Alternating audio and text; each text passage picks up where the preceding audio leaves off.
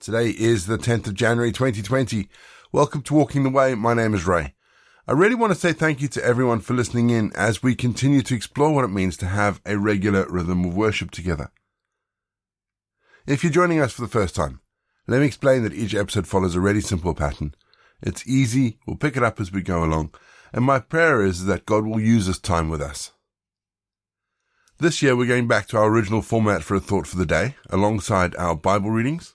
Speaking of which, we're following a version of the Navigator's 5x5 New Testament reading plan, focusing on, as you guessed it, the New Testament. So let's start today's leg of Walking the Way with our opening prayer. Let's pray, shall we? O God, we trust in your power, even as it is often found in weakness. In your wisdom, even as it is expressed in seeming foolishness. In your wholeness, even as it comes to us amidst brokenness. We do not ask this day for dazzling displays of strength, electric exercises of intellectual prowess, or marvelous manifestations of miracles. Lord, we come simply to be with you.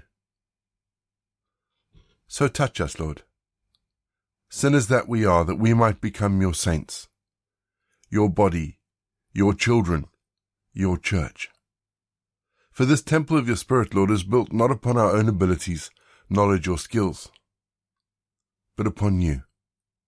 In Jesus Christ. Amen.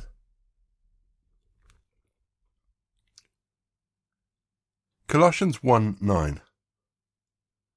Since the day we heard about you, we have not stopped praying for you, and asking God to fill you with the knowledge of his will through all spiritual wisdom and understanding. So often we hear about the amazing things that God is doing around the world. We get posters, we get newsletters, we get emails. But how many times do we actually stop and pray for them? I mean, consistently, really consistently, not just, Lord, bless the church in Cameroon, or Lord, bless the church in Guadeloupe. And often it's because we hear them being persecuted, or we hear that they are victims of some sort of horrible natural event. But we never really pray for them to grow or know more about God, do we? Paul wrote these words to the Colossian church even though he'd never been there. And yet, despite his never having visited them, he managed to minister to them fairly effectively. His prayer was specifically for them to better know God and his will for them. Now that's an amazing idea. Maybe one of the things that we can incorporate into our own prayer lives and the prayer lives of our church is to twin ourselves with a mission church. It might be an inner city project, might be an overseas church, it might be a church in trouble, and to start praying consistently for that organization. Asking God to help them know him and his will more perfectly. We could take it further, actually. We could let them know that we are thinking and praying for them. If they are anything like me, then they would appreciate all the prayer and support they can get as they reach out to those in their communities who are far from God. So as we go into the weekend, and as we meet on Sunday to worship, let's have a conversation with our church families about extending the hand of fellowship across the world and see what God does, not only for them, but also for us. Personally, I can't wait. We're going to have our first piece of music to give us time to center our thoughts on God. And then we're going to get into our Bible readings for today. And in today's Bible readings, we read about how Jesus calms a storm.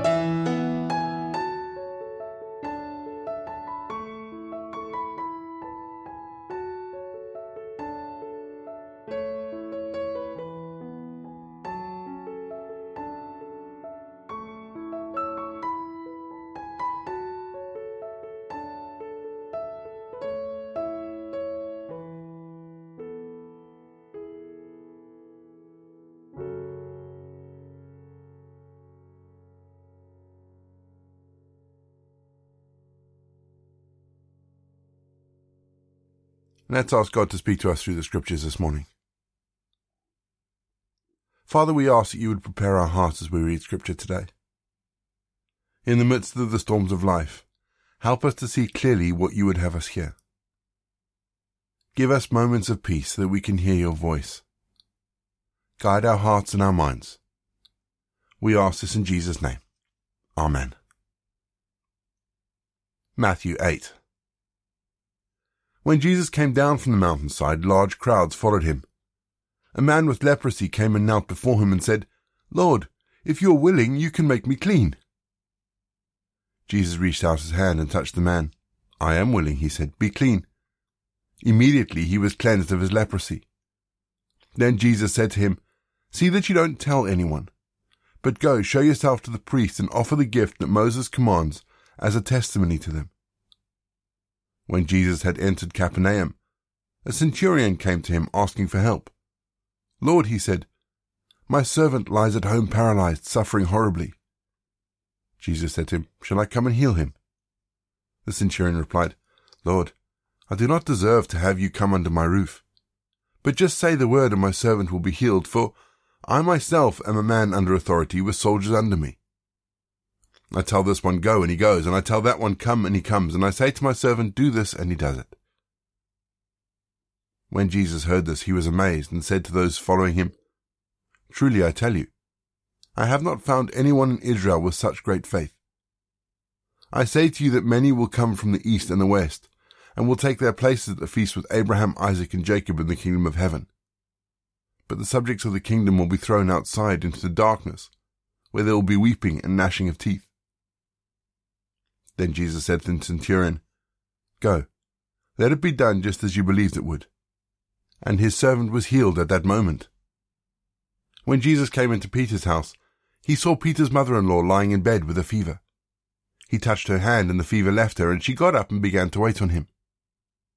When evening came, many who were demon-possessed were brought to him, and he drove out the spirits with a word and healed all the sick. This was to fulfill what was spoken through the prophet Isaiah. He took up our infirmities and bore our diseases.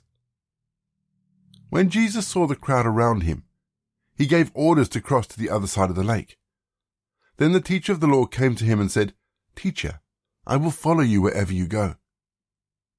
Jesus replied, "Foxes have dens, and birds have nests, but the Son of Man has no place to lay his head." Another disciple said to him, "Lord, first let me go and bury my father." But Jesus told him, "Follow me, and let the dead bury their own dead." Then he got into the boat, and his disciples followed him. Suddenly a furious storm came up on the lake, so that waves swept over the boat, but Jesus was sleeping. The disciples went and woke him, saying, "Lord, save us, we're going to drown." He replied, "You of little faith, why are you so afraid?" Then he got up and rebuked the winds and the waves, and it was completely calm.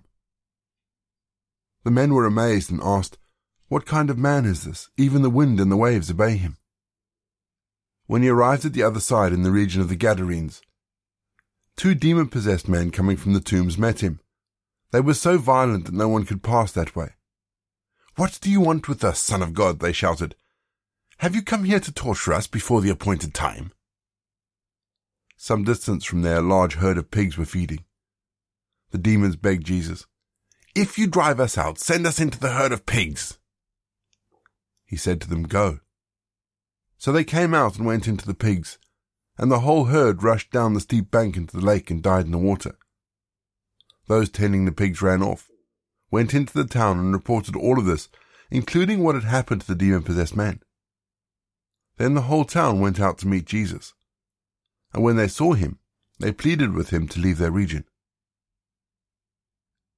We're going to have some more music, just to give us some time to think about the bits of scripture that have caught our attention, and after music we'll say our prayers for the day.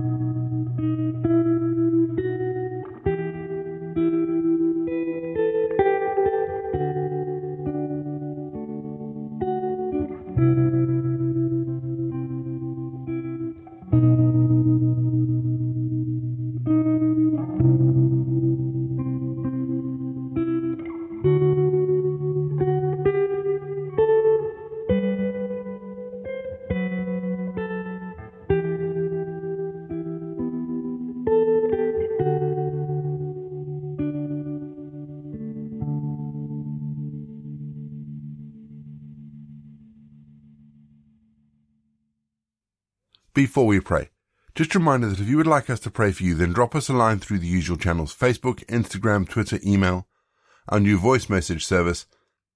Check the episode notes for all the details. There are links there. If you click the details, they'll take you to wherever you need to go. But let's pray, shall we? Loving Lord, I thank you for my life, and I give you grateful praise for your great goodness and abundant mercy, which is new every morning.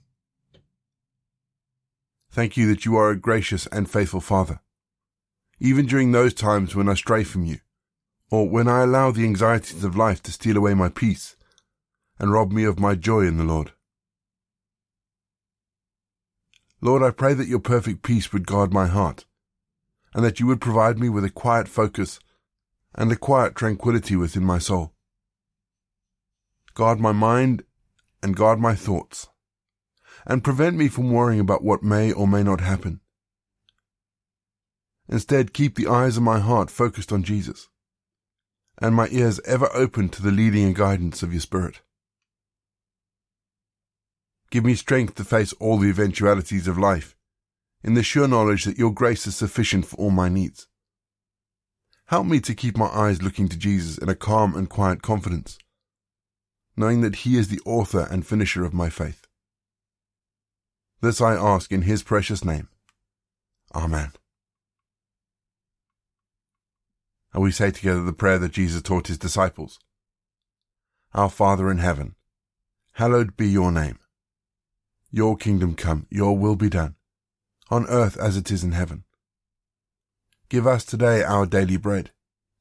Forgive us our sins as we forgive those who sin against us. Lead us not into temptation, but deliver us from evil.